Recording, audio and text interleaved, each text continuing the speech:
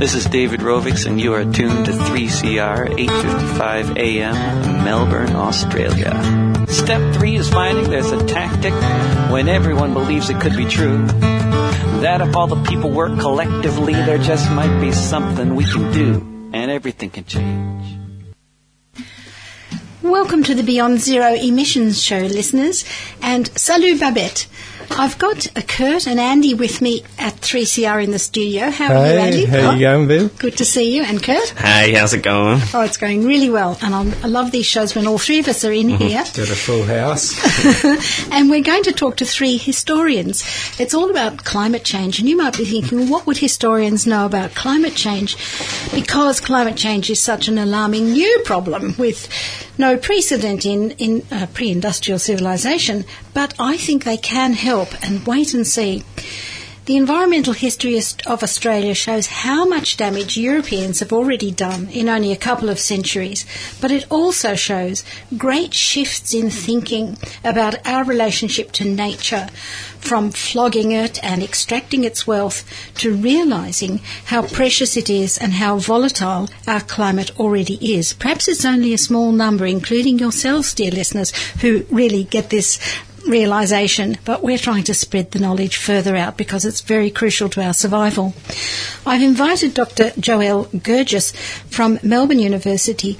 Her new book is called A Sunburnt Country, and it's subtitled The History and Future of Climate Change in Australia.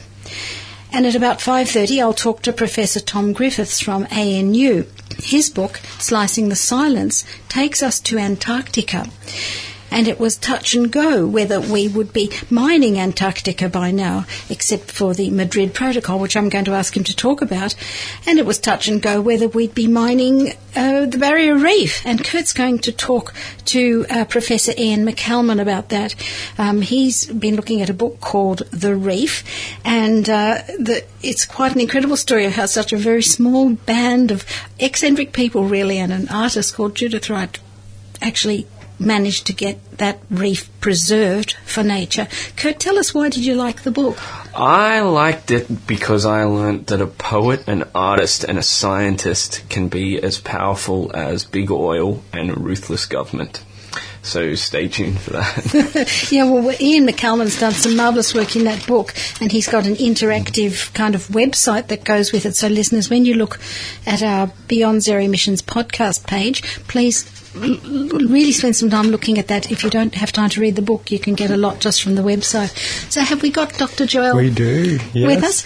All right. Dr. Gurgis won the Eureka Prize for Excellence in Interdisciplinary Scientific Research, and now she's produced this easy-to-read book taking us back to the early settlers, diaries and weather records. She is a climate scientist, but I think she's also a historian, and if you've ever had that sort of eureka moment in the stacks of a library when you discover an old newspaper referring to one of your ancestors, you will love this book. It's like an episode of Who Do You Think You Are, but the subject is Australia and its climate. So Joelle goes into the ice cores and tree rings that tell us really who we are. So welcome, Joelle. Hi, Vivian. Thanks for having me. I'm delighted to be talking to you. I really enjoyed your book. Can you tell us about that moment in the library when you discovered William Dawes' notes from 1788? Well, it's one of those amazing moments, I think, that only really happens once or twice in your scientific career, where you actually come across something that is really remarkable. So I came across William Bradley's early weather journal that was kept from 1788 to 1791. And while the original was held at the Royal Society in London, I managed to track down a microfilm that was kept at the Bellevue Library at the University of Melbourne. And the exciting thing about this was that William Dawes actually took daily temperature, air pressure, winds and other remarks 4 to 6 times every single day. And this record was left untouched for 220 years until I came across and I picked it up and I actually analysed it and I published it. And it was just amazing to think that such a valuable record could just lie buried within these historical archives, because I think scientists don't often look to history when thinking about a contemporary issue like climate change. No, and your book fills in so much ground that perhaps nobody has known about. Nobody's seen the big picture of our 19th and 20th century climate, have they?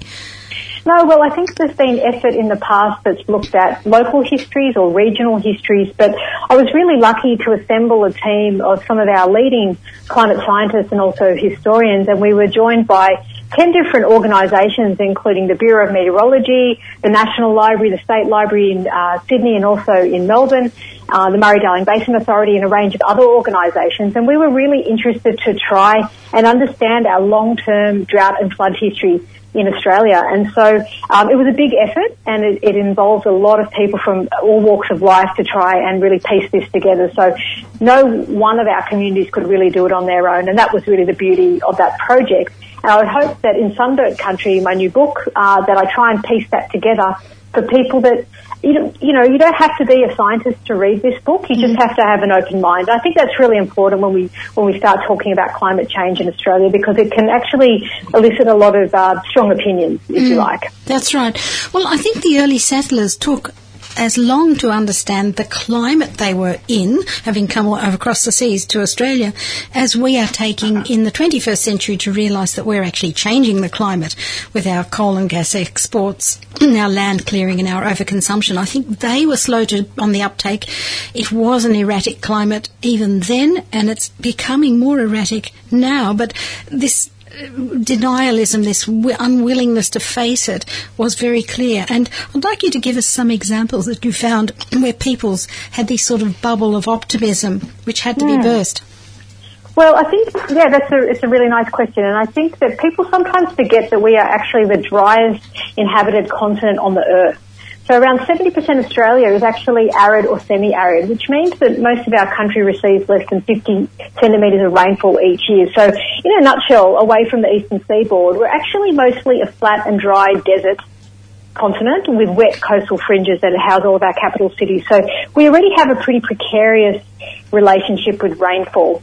And an interesting example that we came across during the 1870s was in South Australia, where there was a really wet period during the 1870s, and so people thought, okay, well, we can push further north into the arid zone and actually try and expand our agricultural output. And so people actually did that, thinking that the rain follows the plough, and so that the climate would actually follow their, human intention.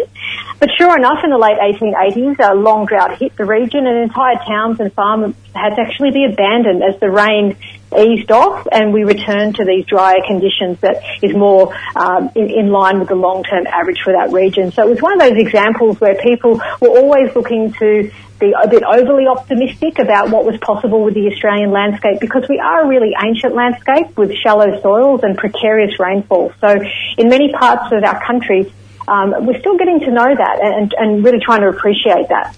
Yes, I interviewed someone once about the Goyder line, and she said that the Goyder line is actually coming further south now. If you did it now, there'd be another whole tranche of country that isn't dependable. Exactly right. And so what I just described was actually that Goyder line. That was actually what I was talking about. And so in recent years, we've actually found that a lot of Australia's rainfall, a lot of these westerly systems that dump a lot of rainfall across southern Australia, are actually tracking further south, which means a lot of our precious rainfall is falling in the Southern Ocean instead of in our agricultural areas. So we're actually seeing that happen now because of an expansion of the tropics and a change in our storm tracks. So we are actually starting to see that in the modern observations. Well, look, climate deniers love to quote extreme events in the past. I've read many things in the Daily Telegraph, for example, where they talk about these thousands of bats falling out of the sky in a heat wave, and they say, look, it always happened. It happened back there in the early days of the colony, and just because it's happening now doesn't mean we've got climate change. So I'd like you to read a little quote from your book. In 1790, there's a quote from there on page 19. If you could just read that and then explain to us the sort of thing we can say to a climate denier like Andrew Bolt or someone who says, look, it's always been happening. What can you say that climate change is adding another layer of intensity to this existing pattern? Well, I guess what I'd firstly say is that it's really the rate and the magnitude of the change that matters. I think that people sometimes forget that really, no one's really disputing the fact that we've been through things like ice ages and we have seasonal variations in our climate, but because we've actually changed the chemistry of the ocean and the atmosphere since the Industrial Revolution around 1850, that's actually changed the way that our climate is actually operating. So that's something that I think that is very much overlooked. For example, carbon dioxide levels have increased 30 times faster than right now than in the pre-industrial rates of change, meaning that we've actually accelerated natural rates of climate variability. And I think that's really a point that sometimes gets a little bit overlooked, and I think that it's one that I really try to highlight in my book, because I think that I think every Australian knows that we are the land of drought and flooding rains, but now our natural cycles are no longer the only influence on our climate. So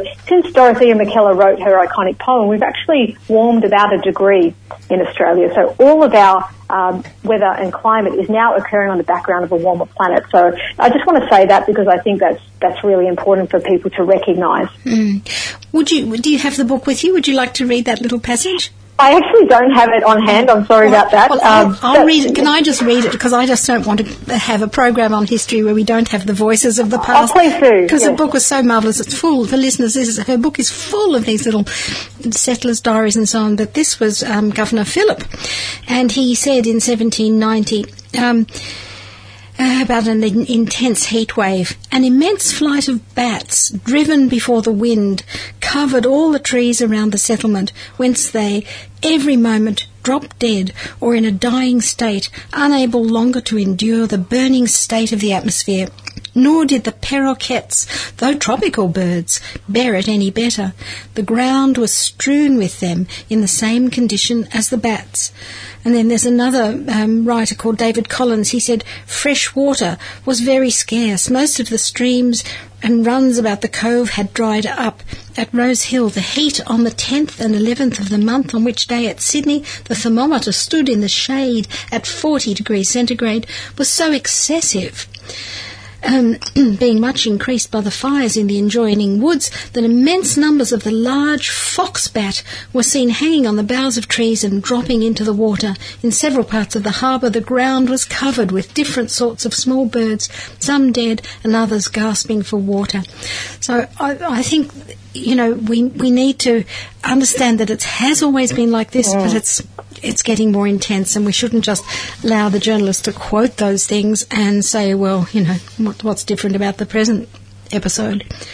That's right. It is extraordinary to see these sorts of quotes in the historical records, because we know that when temperatures actually exceed about 42 degrees, that flying foxes are known to suffer heat stress and fall out of the sky, as was described by David Collins and others from the historical record. And that actually happened in the Black Saturday fires in 2009, where about 5,000 flying foxes at the Yarra Bend Park in Melbourne actually died during that event. So it is interesting to draw these historical comparisons.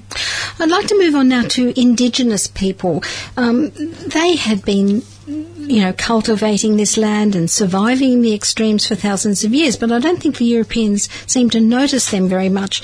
And I was surprised to read how the famous minister John Dunmore Lang was at least aware of the brutality with which they had been treated. And during a terrible drought, he called in 1839 on his parishioners to have a day of fasting and repentance, and he said, "We despoiled the Aboriginal people of their land, the blood of hundreds, nay thousands of their numbers, fallen in their native forests when waging unequal warfare with them. Civilised aggressors will stain the hands of many of the inhabitants of this land."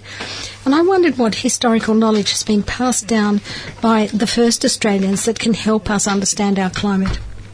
Well, it turns out that the first Australians have followed these really intricate cycles of flowering plant and animal cues for well over 40,000 years. So things like the arrival of certain bird species, the availability of bush tucker, and these kinds of things.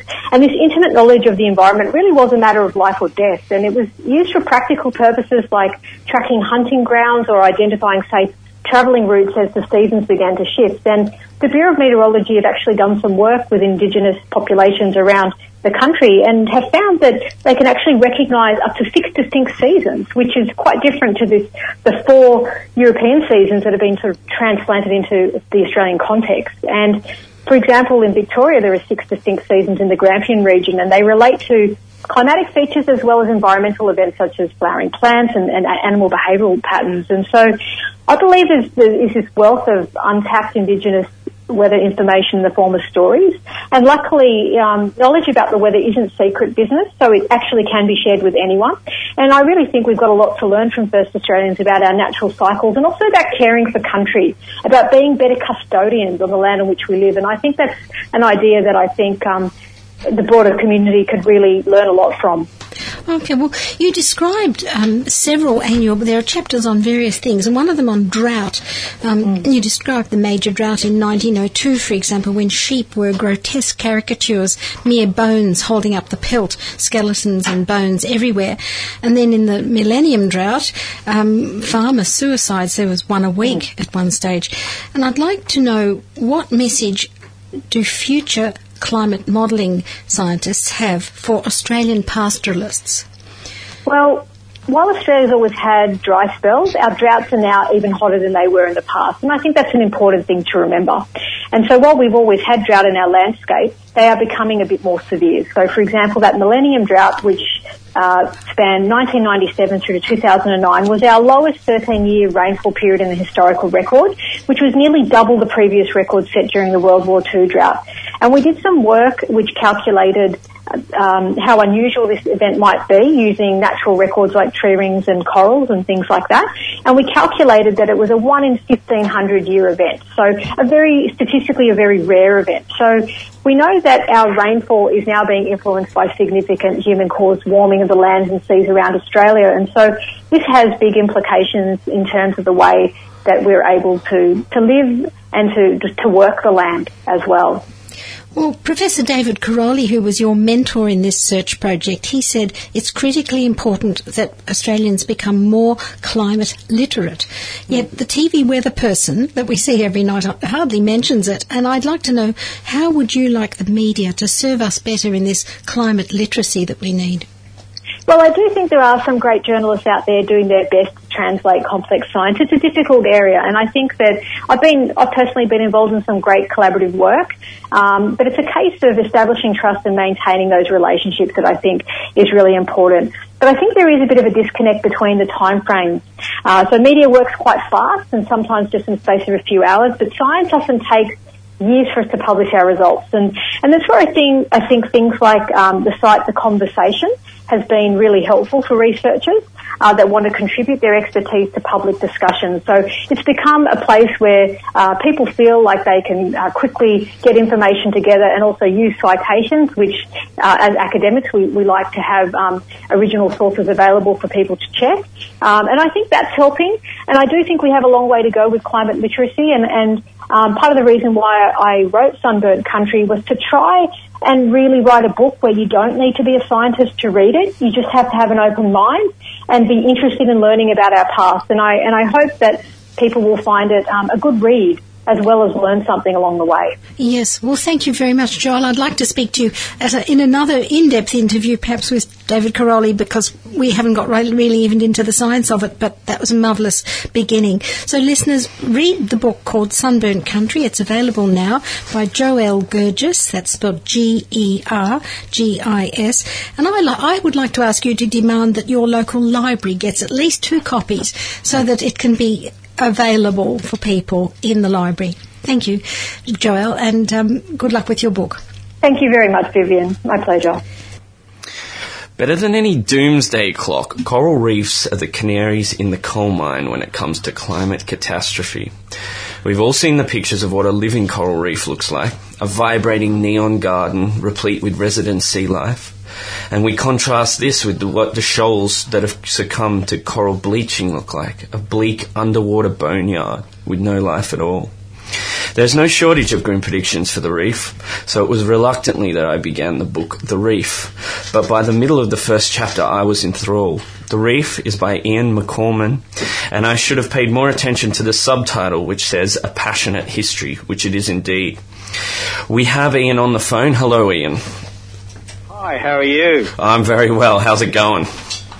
Good, excellent. Good. Excellent. Delighted to talk to you. Good. Well, in The Reef, you tell 12 historical stories. Some are swashbuckling, others scientific, but all are a riveting read. The Reef itself becomes a character by the end of it. Why did you feel it was necessary to bring the Great Barrier Reef to life like this? Well, I think it's, that's a very good question, and I sometimes ask myself why I did it in that way. Partly it's because I realise that in history the reef has changed perceptions. You know, it was seen as an absolute terror and horror by people in Cook's time, and it's been seen by Indigenous people as something to nourish them and nourish the world. It's been seen by other people as a place to plunder, as scientists as a place to find new truths, discover new ways of understanding nature. So I thought we had to go the human route. I mean, just to see the reef as an exchange between humans and a natural phenomenon. Well, it also refuses to be a downer. I think that when you give it this historical context, you give it perspective, and you realise that although our current situation is of impending crisis, by looking at it in the long term, we kind of get a sense that it has changed and it can change again. Now, you did publish this in 2013. If you wrote it today, would you use the same tone? Look, obviously I'd be a little bit more pessimistic in some ways today, because things have moved faster than most of us expected, including the scientists who were making predictions in those days. On the other hand, I've also had experiences in between with communities on the reef doing extraordinary things to try and combat,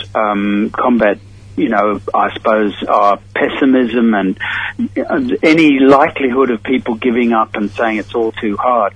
I've seen these amazing communities and recovering from great catastrophes like cyclones and battling on and changing the world. So I have this kind of mixed feeling. I think I'd still like to be optimistic about the possibilities, the human possibilities, even if I rewrote it today. Yeah, it's really interesting throughout the book. I imagine that certain chapters become more relevant as time goes on, and it varies from one to another. For example, probably the most relevant today would be the chapter on the poet Judith Wright, the artist John Boss, who's actually my favourite character in the whole book, real life, and conservationist Len Well, as they battled the Joh Bjelke-Petersen government of the 70s. Could you just tell their story really briefly? Yeah, I'm glad you asked me that, because I really do think it's a parable for our time, as well as a cracking story. I call it the first Reef War. You know, that between roughly 1965 and 1975, there was a decade-long war to save the reef in Queensland. And they were trying to save the reef from Joh Bjelke-Petersen and his government, opening it up to completely rampant development on the one hand, but also to mining it for coal, gas, fertilizer, and even for road gravel at times. And the thing is that the Bjelke-Petersen government actually zoned 80% of the reef for mining. Can you imagine if that had been done? I mean, first of all, we need to remind the viewers that 80% of the reef is about the size of Japan. God. That's what would have disappeared. And also, you know, it's a thing, apart from being a treasure, it's something that probably contributes to about a third of the Pacific's biodiversity.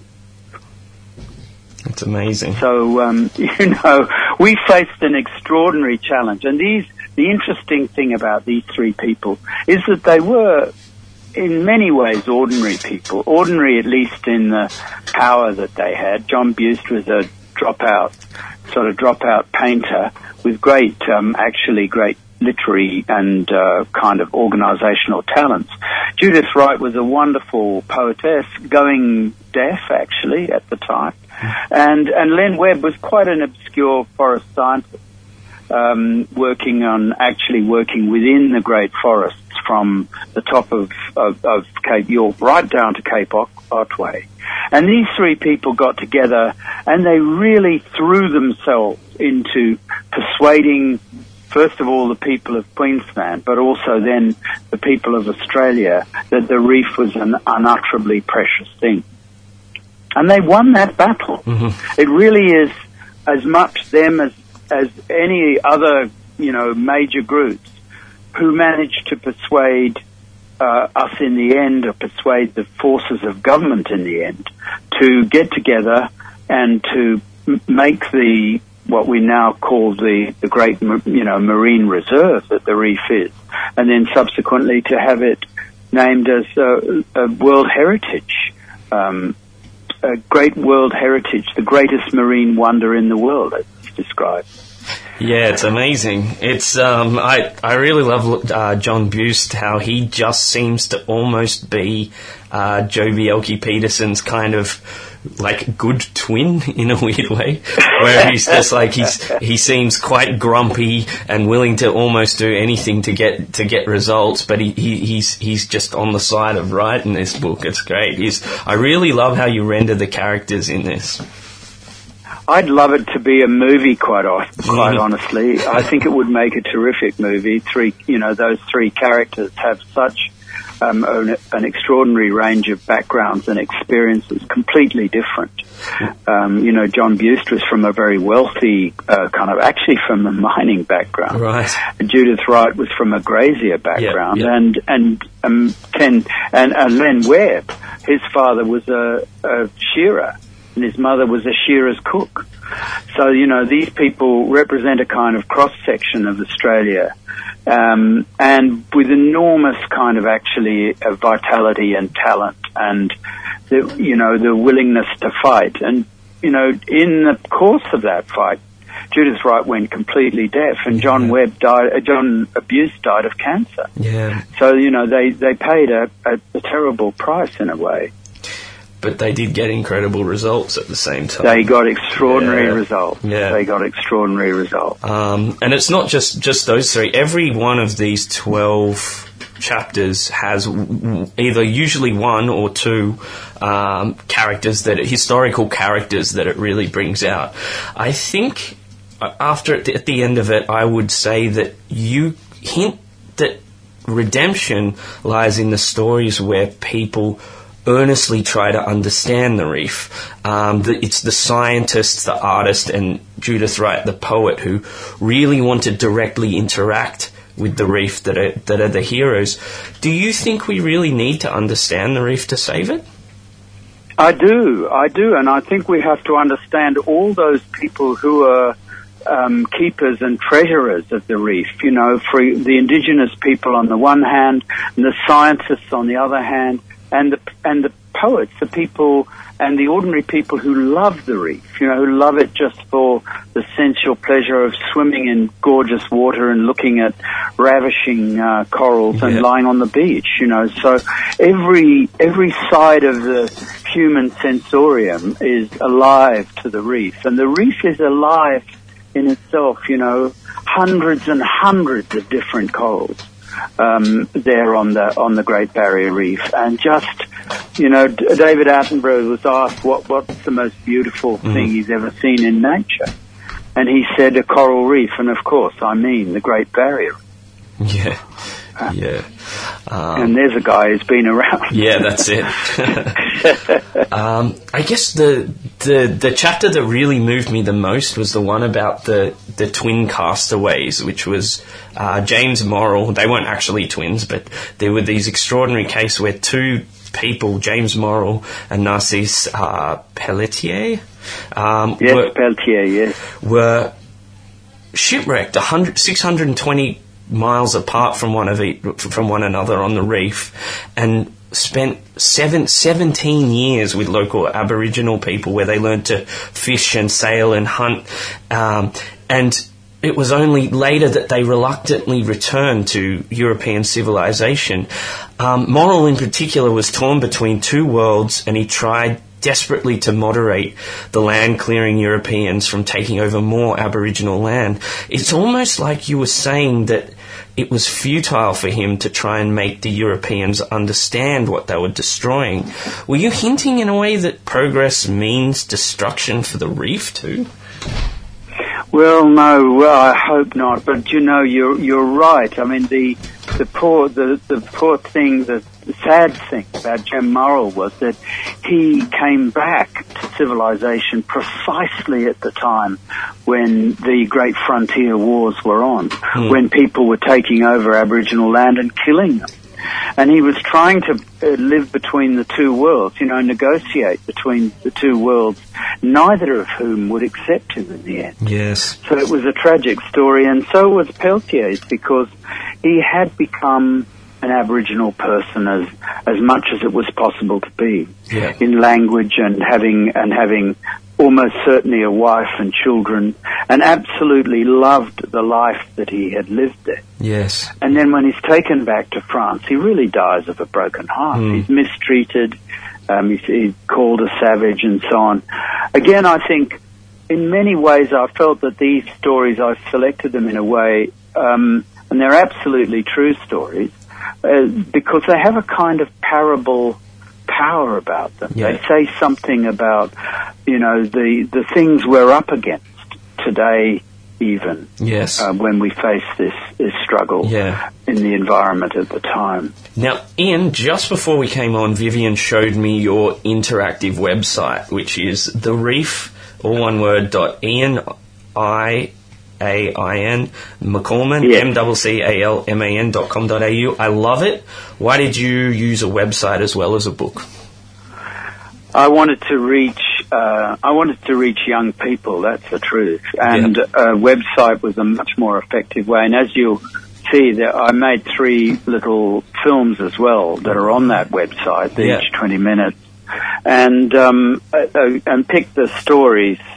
I mean, if I'd had more time and more resources, I would have done the Reef War, because that was the one I felt I really wanted to do and didn't manage to do. Mm-hmm. But the other 3 were all they're ones that we've talked about, really, that have a particular power. And I'm hoping that I mean, the website won a Webby, which is a kind of Oscar awesome. in the US. It's a really beautiful website. Yeah, it was against 12,000 international competitors. So I was very proud of it, and I hope. Unfortunately, it's been hacked a number of times, so it's quite difficult to maintain. Wow! But I hope that it's reached kids and it's reached school kids, and I mean they often do write to me, so I hope that purpose has been served, Yeah, well, I really, really like it, and it's a really interactive, very visually rich experience. But thank you so much for coming on the show, Ian. It was really great to have you on. Thank you for asking me. It's a real privilege, and thank you for reading my book in such a wonderful and sensitive way. Well, it really is. You're a perfect reader. Oh, thank you. It really is a beautiful, thrilling, and timely book, and you should all go out and buy it. Thanks very much. Thanks, Ian. Okay, onward, ever onward. You're listening to 3CR Radio. Welcome back to the Beyond Zero Emissions community show. We're talking about history tonight and what historians can do to help us understand climate change. Tom Griffiths is the W.K. Hancock Professor of History and the Director of a Centre for Environmental History at the ANU. He also won the Eureka Prize for his book called Slicing the Silence. And it's about how Antarctica is teaching us a new relationship to nature.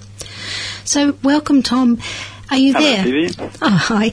Let's start with the enormity of Antarctica. The ice is 4 kilometres deep. It contains 90% of all land ice and 70% of our fresh water, which I learned from your book. How have we slowly come to see it as governing world climate patterns?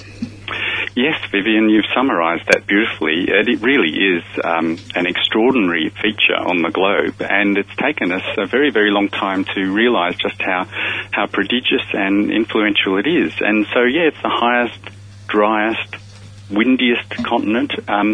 Perhaps people would be surprised to think of it being the highest, but on average that is the case, and it's because of the thickness of those ice sheets. And as you said, they're up to and sometimes over 4 kilometres thick of ice, which is sitting on bedrock, continental-sized bedrock.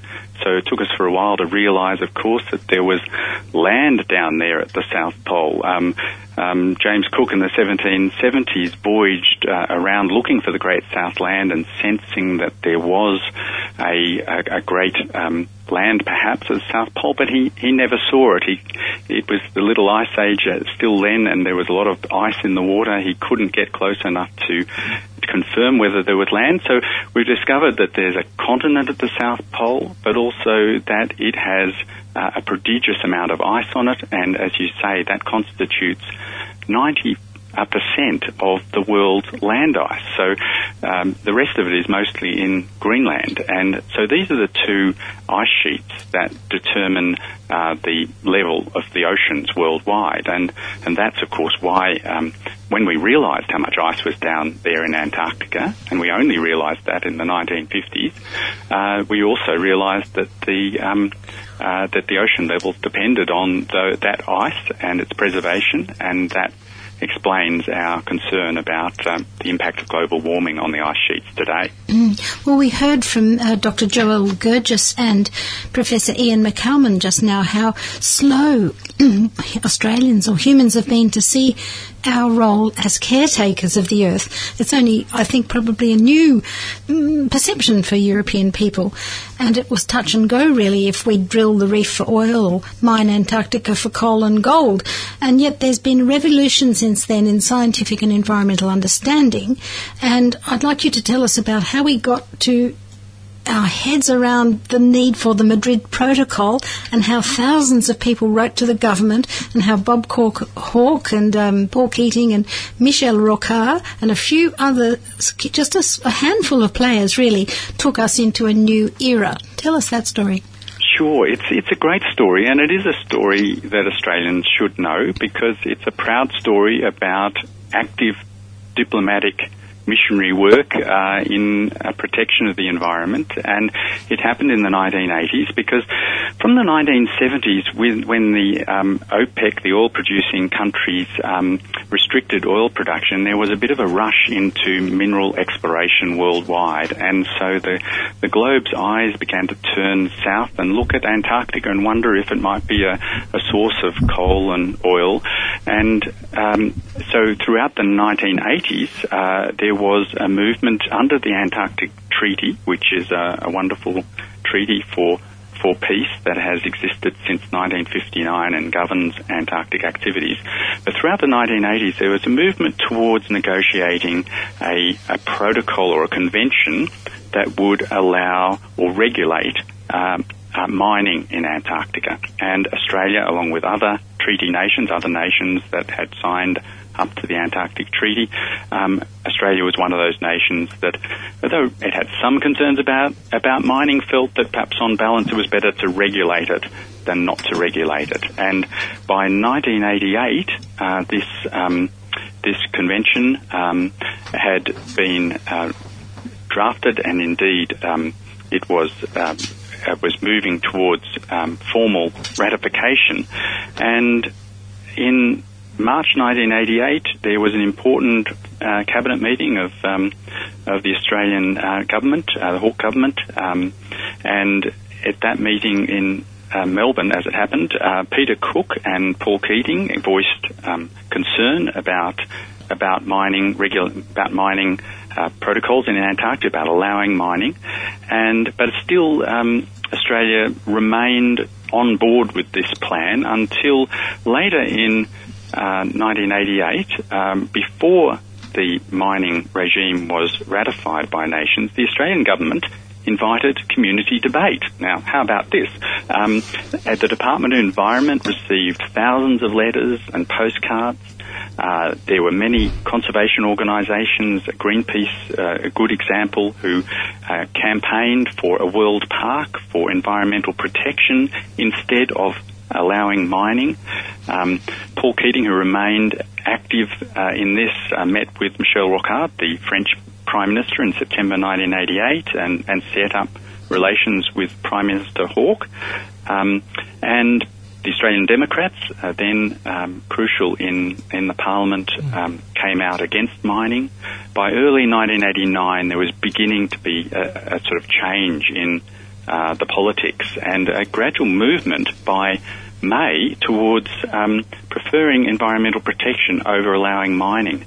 And on the 22nd of May, Prime Minister Hawke, with support from the opposition, then led by John Howard, so this was bipartisan by this stage.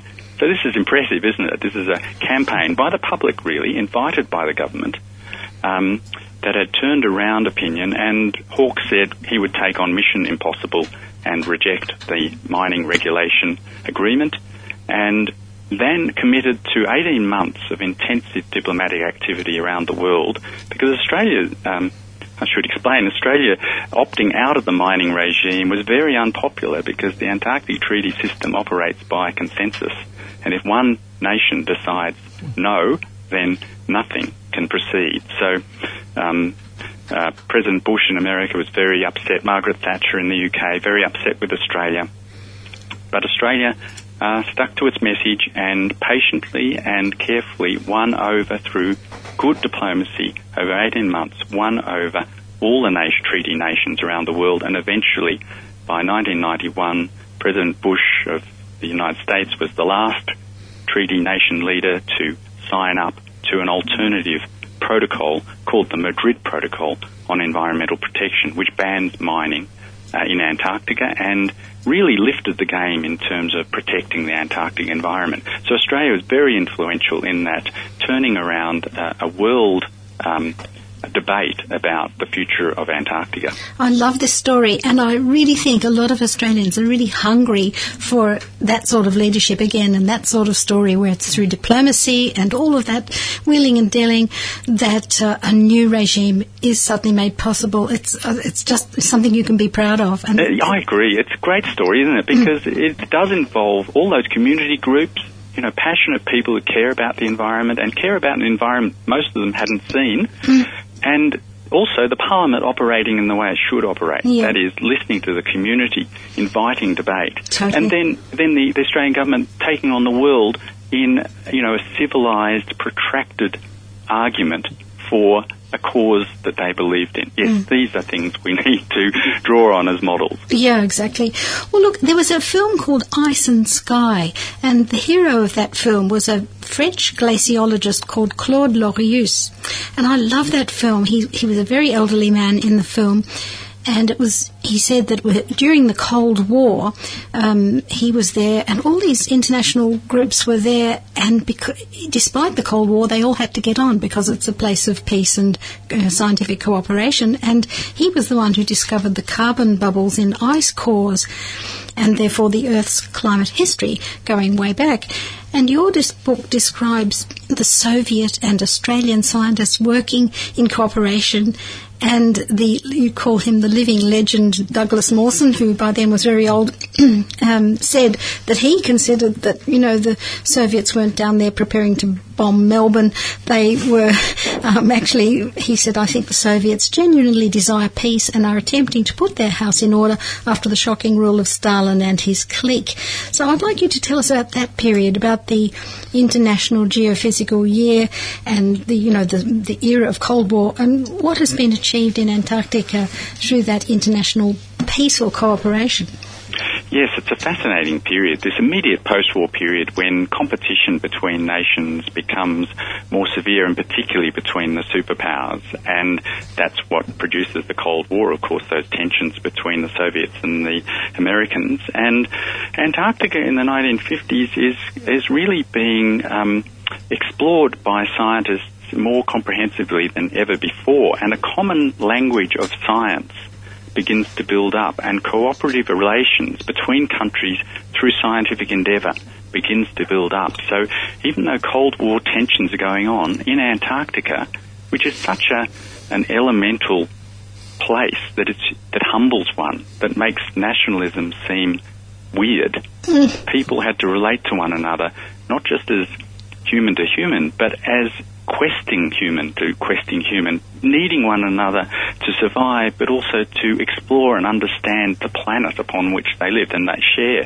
And so I think a very humbling environment that brought people together, and out of that came a proposal for IGY, as you mentioned, the International Geophysical Year, which actually went over 18 months from 1957 to 1958, and it was a huge cooperative endeavour worldwide, but particularly focusing on Antarctica. And there's a huge increase in scientists working down there, and a lot of cooperation between nations and between Soviets and the Americans. The Soviets had Americans working with them on their bases. So there was cooperation even when political leaders were at standoffs. People were working together in Antarctica. And so following that very successful scientific festival, if you like, people felt, well, this should continue in some way. And the Antarctic Treaty came out of that, a treaty that defined Antarctica as a place for all humanity, for peace. Our first disarmament treaty, no nuclear weapons to be in Antarctica, and always, the right to visit one another's stations and inspect what one another's were doing, to share all research. That was a huge and very important treaty, and it's still in operation, and it's still working. It's one of the things from the mid-20th century that we really want to carry into the 21st century and beyond. It works, and it has governed life and politics in Antarctica, and it did so by putting aside claims for territory, putting aside rivalries, and saying, let us put science first, knowledge first, and work together in understanding this place and the immense role it plays in the history and climate and future of our planet. Look, I loved your description of that Vostok station, where you said there's a sea under that ice called the Vostok Sea, and it's a massive sea, and it's so cold that a billy of boiling water thrown in the air freezes immediately. And you said it made you feel how fragile we are, way out of our biome, like space travellers. And I wonder, do you think Antarctica is really a place where we can see Earth science being transformed into planetary science? We're getting kind of a global understanding of ourselves by being down there. Oh, I think that's absolutely right, Vivian. And it really is a place which, when you visit, you feel like you've left Earth. It is unearthly, and it is ethereal and beautiful, and the ice is this transcendental landscape. So just in terms of emotions, your soul exalts to be amongst this wondrous ice, and you also feel like you can look back on Earth as another place. And also, Antarctica's turned out to be a fantastic platform from which to view the solar system and beyond. It's very privileged viewing conditions for astronomers. So that's another way in which it's kind of connected, connects Earth to other planets. But it is like another world in which you can imagine a new kind of world. And so it is indeed a place to think of the planet, and to think of the planet's health as a whole. And what's happened in the last 30 or 40 years, particularly with climate science and global system science, is that we are beginning to think of planetary boundaries, of the planet as having a holistic history of its own, as being a self-regulating organism that humans are disturbing now, particularly with our impact on the climate, and that we really need to mature to survive. We need to become custodians of planetary health, and so Antarctica is one of those places that has really helped us come to that realisation. Well, we've both waxed lyrical because I really always want to tell the good side of things, and your history writing always emphasises the frailty of human nature, and I think you're very sympathetic to us human beings. But you do ask the question, is Australia intellectually and politically investing in Antarctica, or are we just sitting on it? And I'd like to know what your answer to that is. Yes, and I formed that question with help from the historian Stephen Murray Smith, who wrote a book called Sitting on Penguins in the 1980s when he visited Antarctica and said, what are we doing down there? Are we just sitting on penguins, or actually creatively and constructively contributing to Antarctic culture? And he wrote that book in the mid-1980s, and in a way, the story that I just told about Australia's role in arguing for the Madrid Protocol showed that we were and are indeed doing much more than just sitting on penguins. We are showing ourselves to be a very constructive treaty nation, and there are good scientists. I have great admiration for the work that scientists and administrators do in the Australian Antarctic Division, which I think conducts terrific work, and I'm pleased that they're, through support from the federal government, that they're investing in a new icebreaker, which is now being built to follow Aurora Australis, and it's actually going to be given the name, a Palawa word from Indigenous Tasmanian language, Noyina, which is a word for Palawa word for Southern Lights. And so we're recognising Indigenous history, and if I can just say that, Indigenous Tasmanians would have been the most southerly humans during the last ice age, looking south to the ice. So that's very appropriate. And so Australia is continuing to invest in Antarctica, but not enough. And we've seen, very sadly, the Australian government in recent years withdrawing support for climate science, which is disgraceful. And because this is so vital, and it's part of our global citizenship to contribute to this. And our scientists are doing fantastic work, and it is cautious, careful, responsible science. And it is quite wrong to see them as being in some way political. We need to know what is happening to Antarctic ice and Antarctic ecosystems in order to be able to manage and plan more sensitively, and Australia has a vital role in that. So it's a mixed story. We've got a continuing commitment to Antarctic science and culture, and we're grateful for that, but the federal government needs to do a lot more in terms of helping climate science, not just in Antarctica, but more broadly across this continent. Thank you very much. So that was Professor Tom Griffiths. I'd like to encourage listeners, if you're young at all and likely to take up studies, to consider environmental history as a subject. He is the director of the Centre for Environmental History at ANU, and we haven't got time to talk about that, but maybe at another show. But I think that cross-disciplinary work that we've heard tonight from those three historians and crossing over with science is very, very important, and taking it to a wider audience. So Tom's book is called Slicing the Silence, and I hope listeners will listen to it. Now we're going to have a little bit of music, are we? Yeah, and then an outro. So thank you very much, Tom, for talking to us. All right, we have a few things coming up in the next few weeks. We have Bill McKibben's tour arrives in Melbourne on May the 3rd. Bill McKibben is a global climate activist leader. He wrote the book on climate change literally all the way back in 1989, The End of Nature, which is regarded as the first widely read book on climate change. Back then it was global warming. He will be doing lecture at Collingwood Town Hall, and tickets there are $28. Concession is $20. Just type in Bill McKibben, BILLMCKIBBEN, and Carlton in Google and click the first link.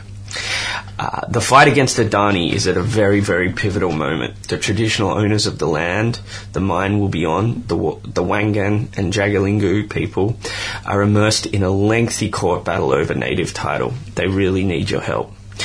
Head to their website, which is wanganjagaliнгou.com.au to donate. Repeat, wanganjagaliнгou.com.au. And finally, Vivian was looking for interest in a really interesting project that she's working on. Viv, what are you cooking up? Well, it's called Low Carbon and Loving It, and we've interviewed both the father and the son who wrote that book. It's now available, and I wondered if anyone's interested in a little study group, maybe 3 evenings, and we could meet in town at the Friends of the Earth, or we could meet at the BZE offices at Ross House in Flinders Lane. I just need to have an expression of interest, so if you'd write to me at radio team at bze.org.au and just say I'd like to be part of this study group. It's like a reading group, and we've got this book, but it's about exploring the ideas. We all talk about big governments changing, policies changing, divesting, big things like that. But I think a lot, as Kurt was saying in the interview about the reef, knowing it in your bones, like that man who lived on the reef with the Aboriginal people, he then started to see it and love it in a different way. Similarly, low carbon living. Who of us saying, stop Adani, blah, blah, blah, divest from such a big company? Who really lives a low carbon life? It's actually possibly quite difficult in our society, and to explore those ideas and where it takes you, and just a sort of, it's just like a low carbon and loving it is the book, and just to explore the ideas in his book, I would love to lead that group if you're interested. So radio team at bze.org.au, or you could send me a text on 0424 8964 81. Now, the other things that Kurt mentioned, the Wangan Jagalingu people and the talk at Collingwood Town Hall, we can put that on our website. So go to the BZE website and look for the podcast for tonight's show. I hope you also do subscribe to our podcasts. I met 2 people over the last couple of days who said, I know your voice, I've heard you on radio, and one was from Hobart and one was from here, and they listen to the podcast. Once I walk my dog and I listen to the podcast. And so please be one of those people who subscribe to our podcasts and look at the BZE website. Andy's winding me up now. So thank you, Andy. No Thank you, worries. Kurt. Always a pleasure. Thank you, Roger, out there for doing the podcast. And thank you to Professor Ian McCalman, Professor Tom Griffiths, and to Dr. Joelle Gurgis for their marvellous books and marvellous talking to us tonight.